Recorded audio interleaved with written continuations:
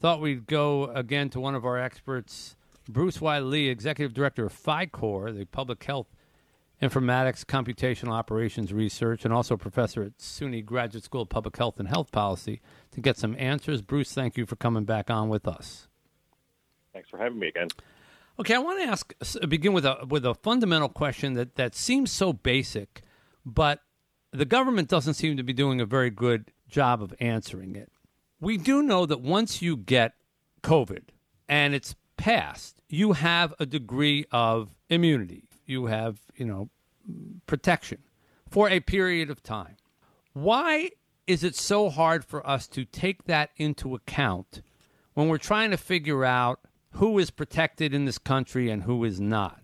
Particularly with President Biden's recent speech about, dividing the country basically into two, the vaccinated and the unvaccinated. But what about the vaccinated, the unvaccinated, and the people who have had it, who have natural immunity? Why is that not taken into account? So I should add that you're likely to have natural immunity if you've had it. So there's been studies that have shown that not everyone has antibodies after getting the infection or recovering from infection. So this has ranged from 5% to 36% to even more than that. So, for instance, there was a study that came out in Emerging Infectious Diseases that said, I believe it was like about a third. So that's not clear. So just because you've had COVID-19 doesn't necessarily mean that you all have antibodies and enough of immune protection. That's the problem, because it's variable. But wait. I have to stop you there. That's a remarkable statement, given all the news that we have heard. No one has come out that I have ever heard and said you might not have immunity after you had it.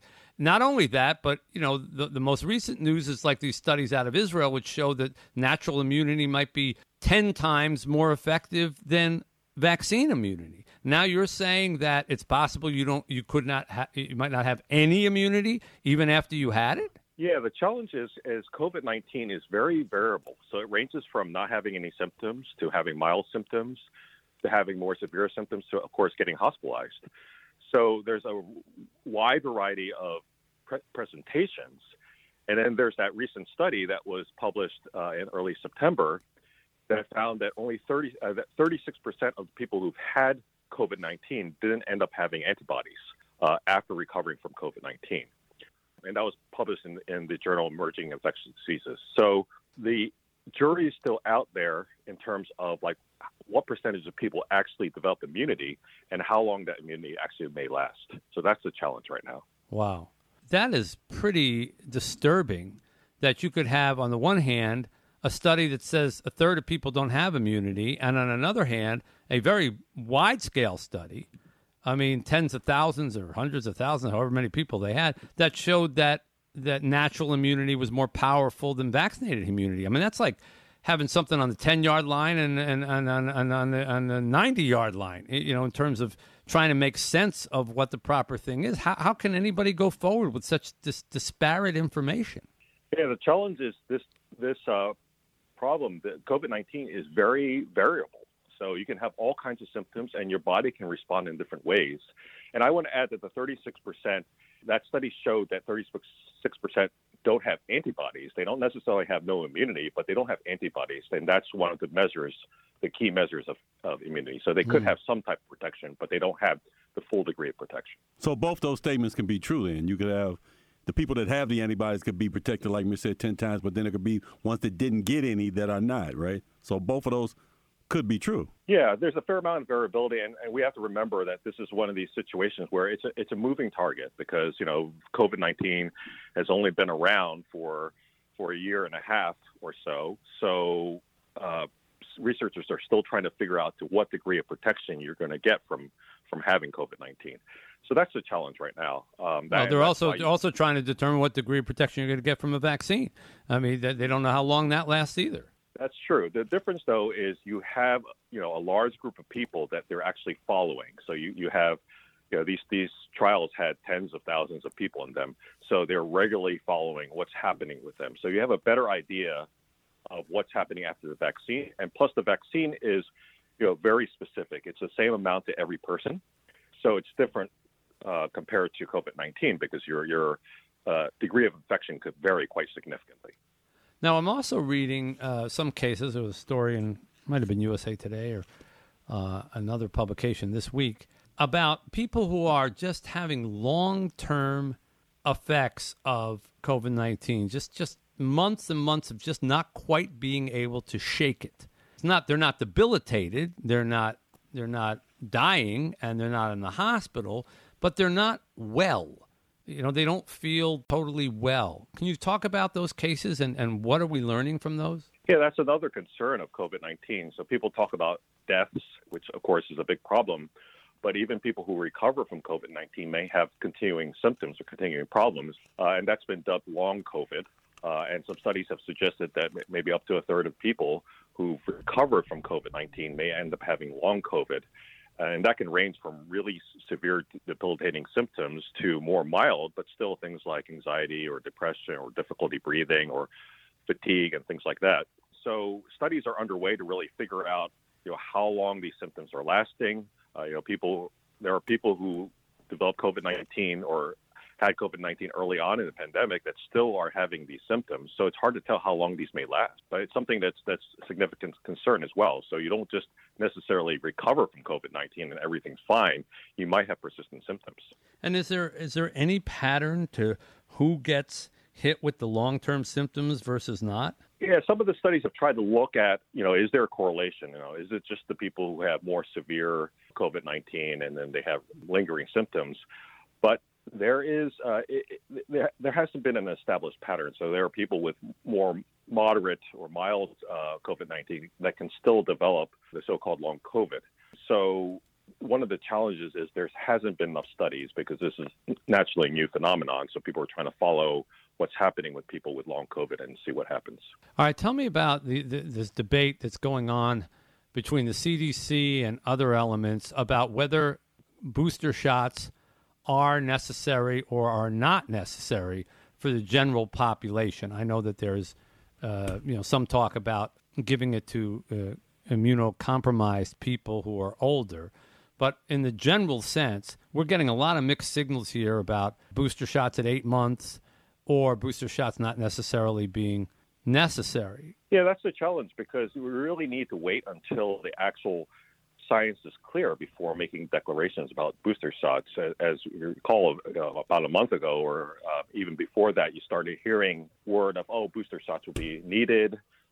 But we really need to look at the data. The scientific community needs to look at the data and see, to what degree are people's protection waning and when is it actually starting?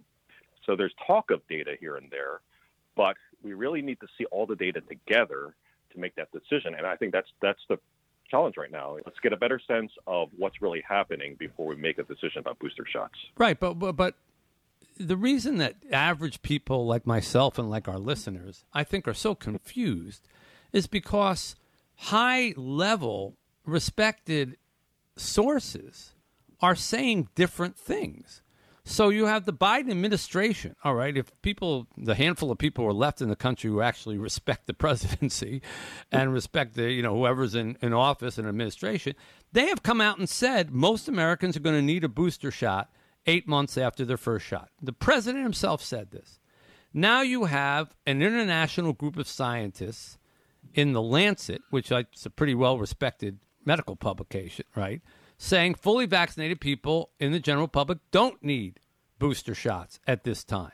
And two members of the FDA who are now resigning, apparently, because they have differences with the Biden administration, also say boosters aren't necessary. So how are the average folks like us supposed to make a decision about ourselves when the top-level people seem to be in disagreement with one another? Yeah, it's been a continuing issue throughout the pandemic. When you heard about booster shots early on, there wasn't enough data at the time to really make a distinct decision. So it should have been communicated in that manner, saying that, okay, well, we're still looking at the data. It's not clear yet when booster shots will be needed. And really, there shouldn't have been an announcement until people are sure, until the scientific community is pretty clear about it. And I think, that's why we're in this situation where there's confused messaging, where you have messages coming out, sooner than the science has really established which way to go. Right. Talk to me a little bit about vaccines for young children. I personally believe that we will never get to a point of people stopping to fighting with one another over vaccinated versus not vaccinated until all children have an option for vaccine, because the thing that you keep hearing people talk about who are vaccinated, and everybody says, what are you worried about? You're vaccinated. Why are you acting like, you have to kill these other people who aren't? They're the ones who are at risk, not you. And what you get back is, well, yes, but they might be carrying it. They might give it to me, and I might pass it on to my children. And children, of course, are this area, under 12 now, who are not vaccinated, and everybody is worried about their own children, clearly. And so if we were at a point where children were vaccinated from birth or whatever, then I think people would end up saying, fine, my family's protected, and I don't have to worry about it, and you people who aren't vaccinated, you go and live your lives. So I think this children vaccine thing is a very, very important linchpin in the progress of whatever's going to end up happening with COVID. Now they're testing stuff on 5-year-olds to 11-year-olds and things like that. What's the latest on that, and what are the risks inherent in giving a vaccine that has been proven safe to over 200 million people, adults? Why is it risky for children? So the latest word from Pfizer is that likely in the next few weeks, they're going to be assembling an application for an EUA, emergency use authorization, for kids under 12. If that's the case, if they can get that application in sometime in September, then that would suggest, typically the FDA will take about a month to make that decision, because they have to go through the different procedures and processes and checkpoints. That would suggest that potentially sometime in October, we'll get an EUA for kids under 12. So that's the current situation. Of course, the Pfizer vaccine was the first one to get an EUA in the first place. So Pfizer's sort of leading the way. Moderna and J&J will be at some point later. That's the latest in terms of the timeline.